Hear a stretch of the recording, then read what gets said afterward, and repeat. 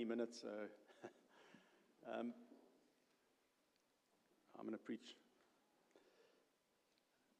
In 2 Timothy,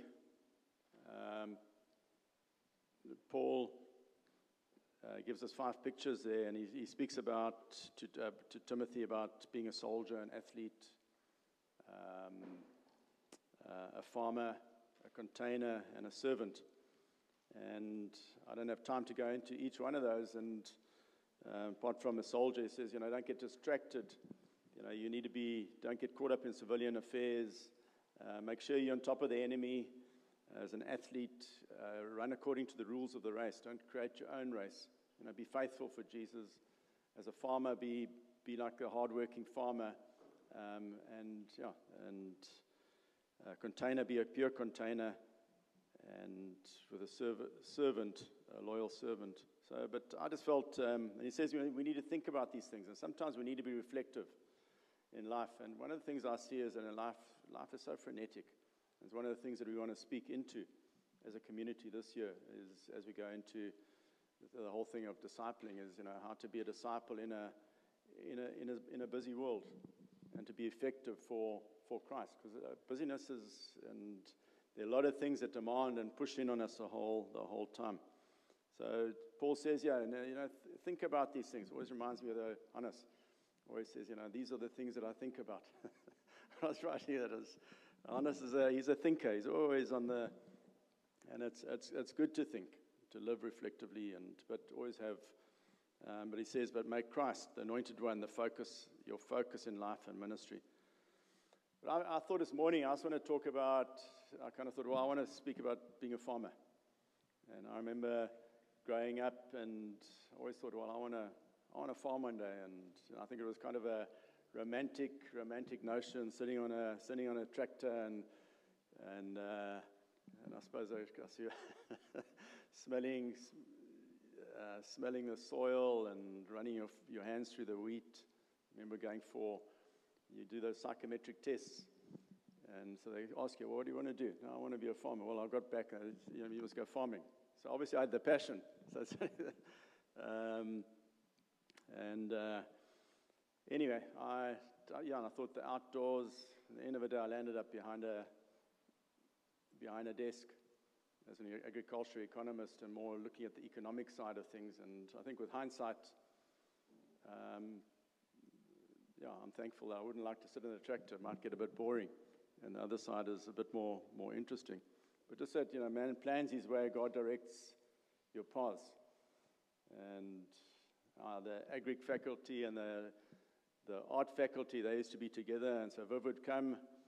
And Viv was a farmer's girl from Mossel Bay, so she'd be coming along, going to art lessons. And she always had these overalls, like blue overalls on. I should have had the overalls on, but she had the overalls on. It's all full of paint. And I'd sit with the Lumpo people there, and they say, "Hey, wie is daai meisie?" And after a while, I said, "Yeah, it's my meisie." And be on a little bicycle. In those days we used to ride bicycles. Still used to take Viv out on a bicycle. So things progress. To be on that bicycle was green and orange, but she was always so unsteady on this thing. I thought she was going to drive in the water canal. But that's where I met Viv, and just might not have got a farm, but I got a farmer's girl who wanted to be a town girl, and but I've learned a lot through Viv, and there's a lot that we can learn through farming, and.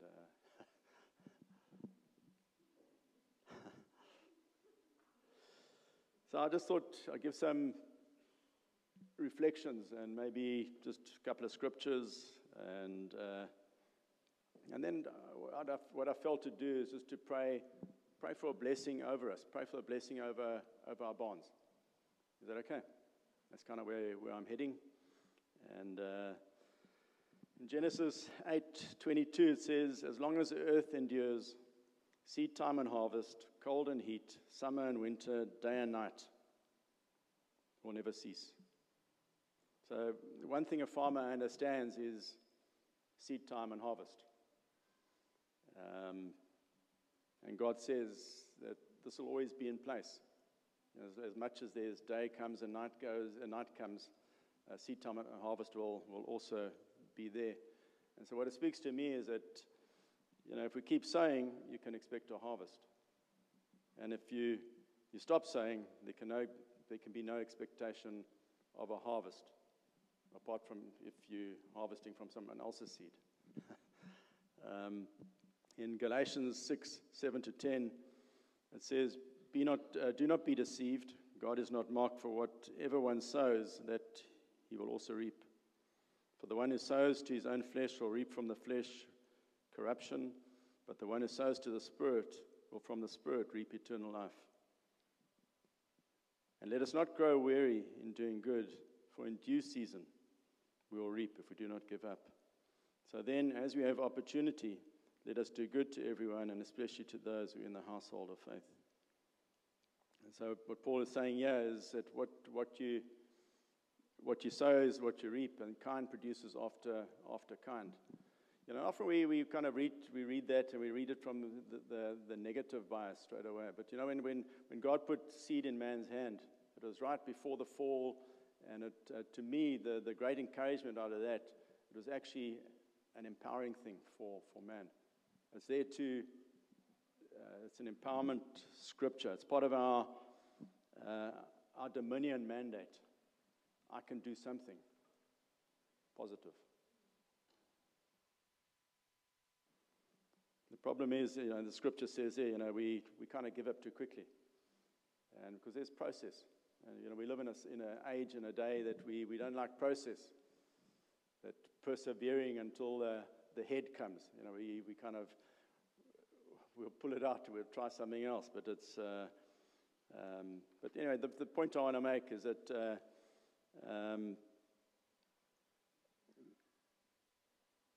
Seed in our hand, seed is an empowering thing. God said, I'll put every seed-bearing plant I'll give to you.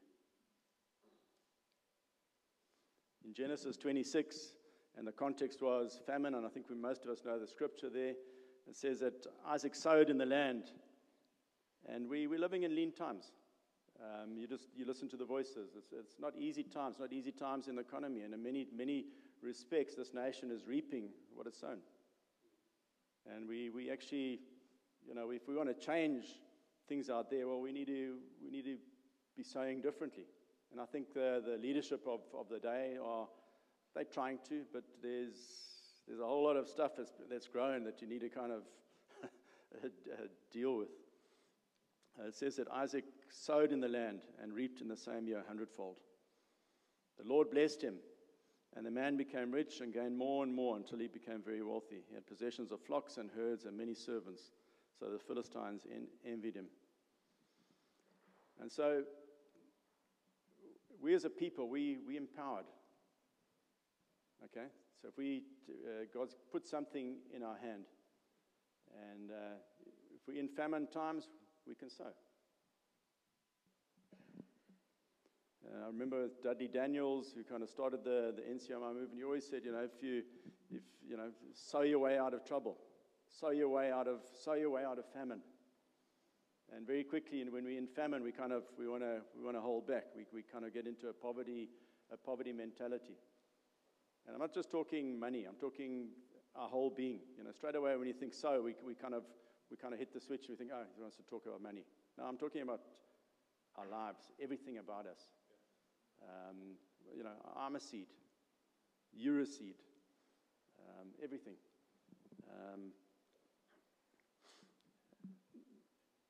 We need to sow the word into our lives. I think Matthew came up this morning and said, just Judges 6, when Gideon was in the wine press and he was hiding away, God came and said, mighty man of valor. That's a word coming to Gideon. And what did Gideon do with the word? He took it in, and eventually, he kind of got himself out of the situation. And the word comes, and God wants to shine light into our hearts. The word shines light into our hearts, and it removes the darkness and the confusion, and it becomes a clear path for us. So we need to be people that sows. In a place, sow the word. It says, oh Lord, give me my daily bread. And we come once a week to get a bit of bread.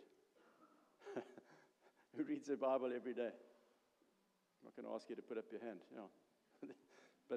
we should be reading it. If you want a daily bread, well, we need to read the Bible, because otherwise it's going to be difficult to get the daily bread. We need to, in our marriages, sow into our marriages, sow into our friendships. This last week, I got a call on my cell phone. I was I couldn't make out who it was because the name wasn't there, and the guy was, it's kind of an American kind of voice. After a while, I thought, I know that voice. And it turns out it's a friend of mine that is my roommate, and he's a Kobus. He's Afrikaans, but Kobus, he came from the Barambat in Namibia.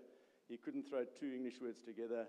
I couldn't throw two Afrikaans words, but we became the best of buddies. We were roommates for 4 years. We shared many, and but life, we went our way and stuff, So I get the call 15 years. I haven't spoken to him for 15 years, and he gives me the call. My heart skipped. I thought, hey, and I just recognized the voice. And all I could say to him is, thank you for phoning. But I kind of thought afterwards, why didn't I phone? If you kind of think about our relationships and all that through the years and all the times that we've had and how much have we sown into those? We've got a relationship, we move on and we kind of drop things, and we're all guilty. I'm guilty.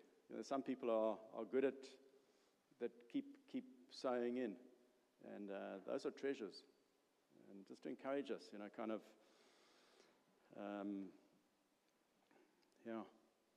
sowing in our children. It says, that our children would flourish and be the mighty ones. And so anyway, so where there's famine, sow. It says in Psalm 126, 5-6, those who sow in tears will reap with shouts of joy. He who goes out weeping, bearing seed for sowing, will come back home with shouts of joy, bringing these sheaves with him. Sometimes we sit there and we weep and we weep and we weep and we bemoan the situation around about us. But actually God has empowered us. And he said, I give you every seed-bearing plant. Every seed-bearing, you just go and sow. And you will get a harvest out of that. True? And it says, when you get the harvest, there'll be a lot more joy than the weeping. And sometimes you look around, there's a lot of weeping, but little joy. And we've got to say, well, maybe we need to do more sowing. So to me, it's a very encouraging and an empowering scripture. And as I was preparing, I was just thinking about just that the power of it. You take one millipip, one maize kernel, and you plant that. You're going to get 800 back. You take those 800 and you plant them. You're going to get 600. Well, that's big numbers. You get 640,000 back. You take those 640,000, you get 512 million. You take those 512 million, you get 4.1 billion in four seasons. And you kind of translate that back, and if you take on a hectare, you plant 25,000, and per hectare you get 3 tons per hectare. You're going to get 40 million tons, but it's going to require like 13.6 million hectares of land to grow anyway, it's just, I'm an economist, so this kind of stuff that I like to do. But just in doing that, and in South Africa, I think we've got about 4 million hectares, arable hectares that are planted to maize, and we get about 11 million tons. But I was just thinking, the seed is not the problem. God put such a multiplication in seed. Seed's not the problem. The limitation is land. We've got the big fight over land in our country, but the problem is land, not enough arable land.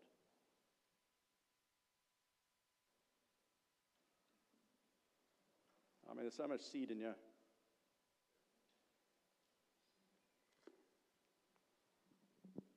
And so it kind of brings me to my second point, and that is, the farmer understands seed time and harvest, but the farmer also understands preparation and the preparation of the soils. Jeremiah says, "For thus says the Lord to the men of Judah and Jerusalem, break up your fallow land and sow not amongst the thorns." We need to break up unproductive land and land, even the land that's been resting, and we need to make land productive. Proverbs 24 says, "Those who are too lazy to plow in the right season will have no food at harvest." So we need to prepare and know to be a people. How do I prepare myself to receive the word? And seed's not the problem. The receiving of the heart and the fertile soils. We need to pay attention. And Jesus says, take care then how you hear. For to the one who has, more will be given, and from the one who has not, even what he thinks he has will be taken away. And Jesus is applying that to the parable of the four soils. And he says, the one falls on the rocky path, and the enemy comes and steals it away. Another one falls on rocky soil, and it receives it with joy, but because of the shallow roots and the persecutions of a time, falls away. Others fall amongst the thorns, and the worries of life and the deceitfulness of wealth make it unfruitful. So all of those it's taken away. And even though you're sowing, it's actually you're sowing in vain in a sense. But it's only the one where it's sown in good soil does it produce a crop of 100 times. And so Jesus is saying, he's cautioning us, he's saying, be careful then how you hear. And the motivation is, that the one who hears will be given more. And the one who doesn't, or the one who's taken away, even what he has, will be taken away. And so we need to be a people that really knows how to receive the word and work with the word and appreciate the word. I can preach a message this morning, we walk out the door and it's gone.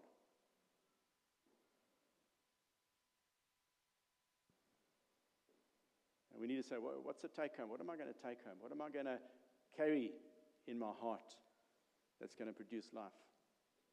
Or was that just a nice meeting, another great meeting, but yet fruitless? And we all do it. We're told to be reflective. In Proverbs it says, "My son, be attentive to my words. Incline your ear to my sayings, and let them not escape from your sight. Keep them within your heart, for they are life to those who find them, and healing for all their flesh. Keep your heart with all vigilance, for from it flow the springs of life," the boundaries of life.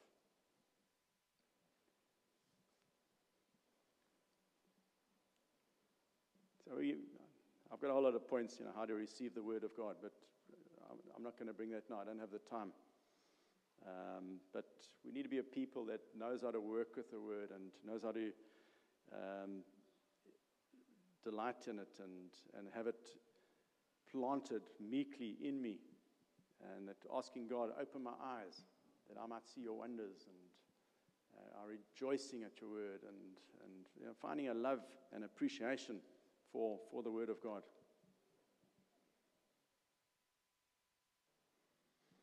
The third thing I was just thinking about is, in my time, I spent many years up in Bophuthatswana in agricultural development, and one thing I noticed was just the land tenure plays a major role in development economics.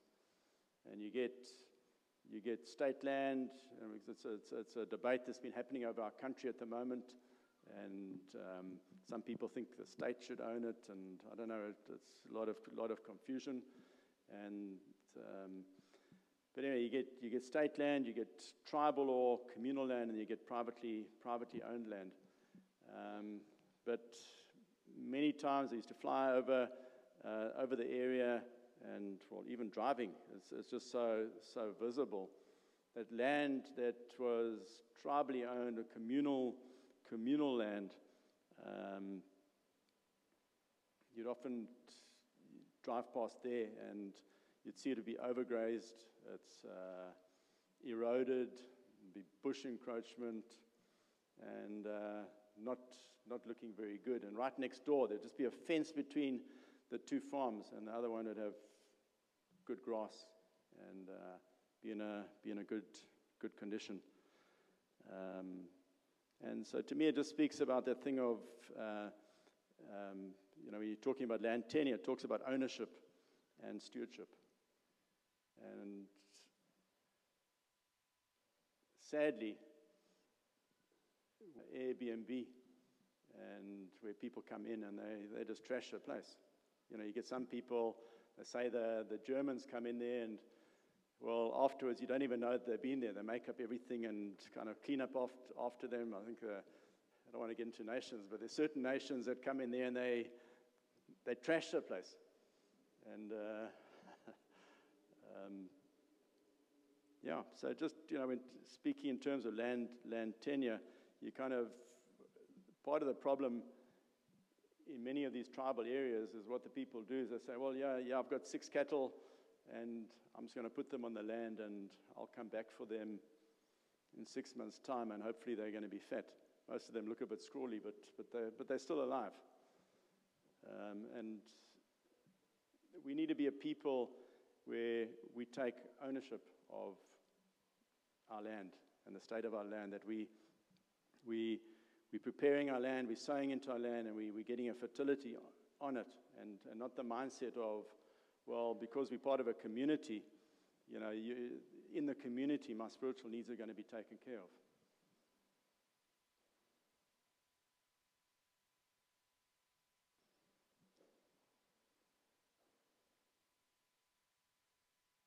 So we need to priest ourselves well. You guys are listening intently now. We need to priest ourselves well. We need a priest in our home, and we need a priest at church. And I think it starts each one of us. Are we having a quiet time? Are we reading the Word? Are we praying? Or is that something that we come here to do? And I know I'm speaking to many of us. I'm not, but I really want to encourage us. Start priesting and see yourself flourish. Start priesting in your home. See your children flourish. See your wife flourish. And then come and be a priest in the house of God and see the church flourish. It says that where Paul talks about, and he says, he talks about the riches of his glorious inheritance in the saints. There should be a richness here. And there is a richness, but it can be richer. Let's be the priests that we're called to be. So, let's start thinking, and where Paul says, think like a farmer. He says, never give up. It takes faith. At Ecclesiastes, it says, farmers who wait for perfect weather never plant. If they watch for every cloud, they will never harvest. Goes on in verse 6, it says, plant your seed in the morning and keep busy all afternoon, for you do not know if profit will come from one activity or another, or maybe both. In verse 5, it says, as you do not know the way the Spirit comes to the bones in the womb of a woman with a child, so you do not know the work of God who makes everything. Isaiah 30:23 says, and he will give rain for the seed with which you sow the ground, and bread, the produce of the ground, which will be rich and plenteous. He give you rain for the seed which you sow the ground. And it says there, unless a seed falls to the ground, it doesn't help if the seed is not in the ground. And so the question we need to ask ourselves is, have I got seed in the ground? And the encouragement is there's lots of seed. We can put it in the ground. It takes faith. But let's at least put it. So God, we put the seed in the ground. And God sends his rain. And so, I just want to pray for us a blessing of just over our barns. And it's a blessing that Isaac, is it Isaac? Isaac prayed for Jacob. And remember the story where he had the two sons, Jacob and Esau was a hunter. And Isaac was I don't know what he was, but I think he's mommy's boy, and mommy kind of was looking after him there and kind of pushing him forward. But so Isaac comes, and Jacob comes to Isaac, and he gets the blessing of Esau. And he dresses up as Esau, and Jacob lays his hand on him and says, "May God give you heaven's dew and of earth's richness, fatness of the earth and abundance of grain and new wine." And that's what I want to pray for us. And in that story, I was just reading a little bit further on, Esau comes in, and it says that Esau was a hunter. Now the blessing, he was this firstborn son, the blessing actually should have been his. So he comes along there, and he hears that now his brothers have been had a blessing. He goes to his father and says, "Father, bless me." And Isaac says, "No, I've given the blessing. I can't bless you." And his father said, "Behold, away from the fatness of the earth shall be your dwelling, and away from the dew of heaven on high." And I was kind of thinking about that. I thought, well, that's quite unfair, kind of. But then I realized, I kind of started thinking through the story, and I thought, no, but it says that Esau was a hunter. You know what a hunter does is, a hunter doesn't really put anything into the ground. He was going out around looking for trophies, and he was looking for spoils. I was reflected on in the northwest. Apparently, in the old days, the plains there, they used to be beautiful when the frontier guys went up there, and they said that there used to be hundreds of thousands of springbuck or impala, and you go there today, you don't find one. And you ask yourself, why? Well, there were hunters there weren't any farmers.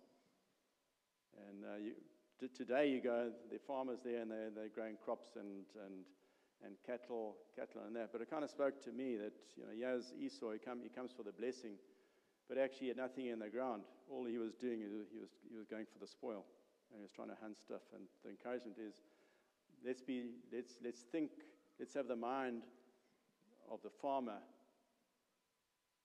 Let's not just go after the trophies. Let's be a people and a community that puts something back into this community, into our nation, sow something. And it says that the farmer should be the first to enjoy it, but we're also sowing for future generations. And let's not hunt everything out, that when they come, we can only tell them what they used to be. Okay, so Father, Lord, we thank you for your word, your manifold word, Lord. And Father, even as we think even about a farmer, Lord, and I'm sure each one of us sit with different pictures, and Father, I pray, Lord, that you'd bring that to mind. I thank you, Lord, that you have empowered us, that no matter what stands around us and what we face, Father, that you have given us every seed-bearing plant, Lord.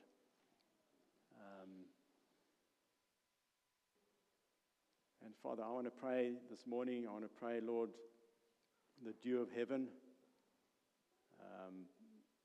be upon each one in this place, Lord. I want to pray, Lord, the fatness of the earth, Lord. I want to pray over our barns, Lord, that you would bless the barns of each one here. You bless the barns of us as a people, Lord, that we might be a blessing, Lord. I pray, Father, that you would instill a sower heart, the heart of the farmer, the hard-workingness, Lord, that we be a people, Lord, that treasures and cherishes, Lord, like Mary, the promises in our hearts, Lord, and that we'd see things come to fruition, Lord. We'd not give up, but we'd persevere in everything, Lord, that you have. and promise in your word, Lord. Thank you, Jesus. Amen.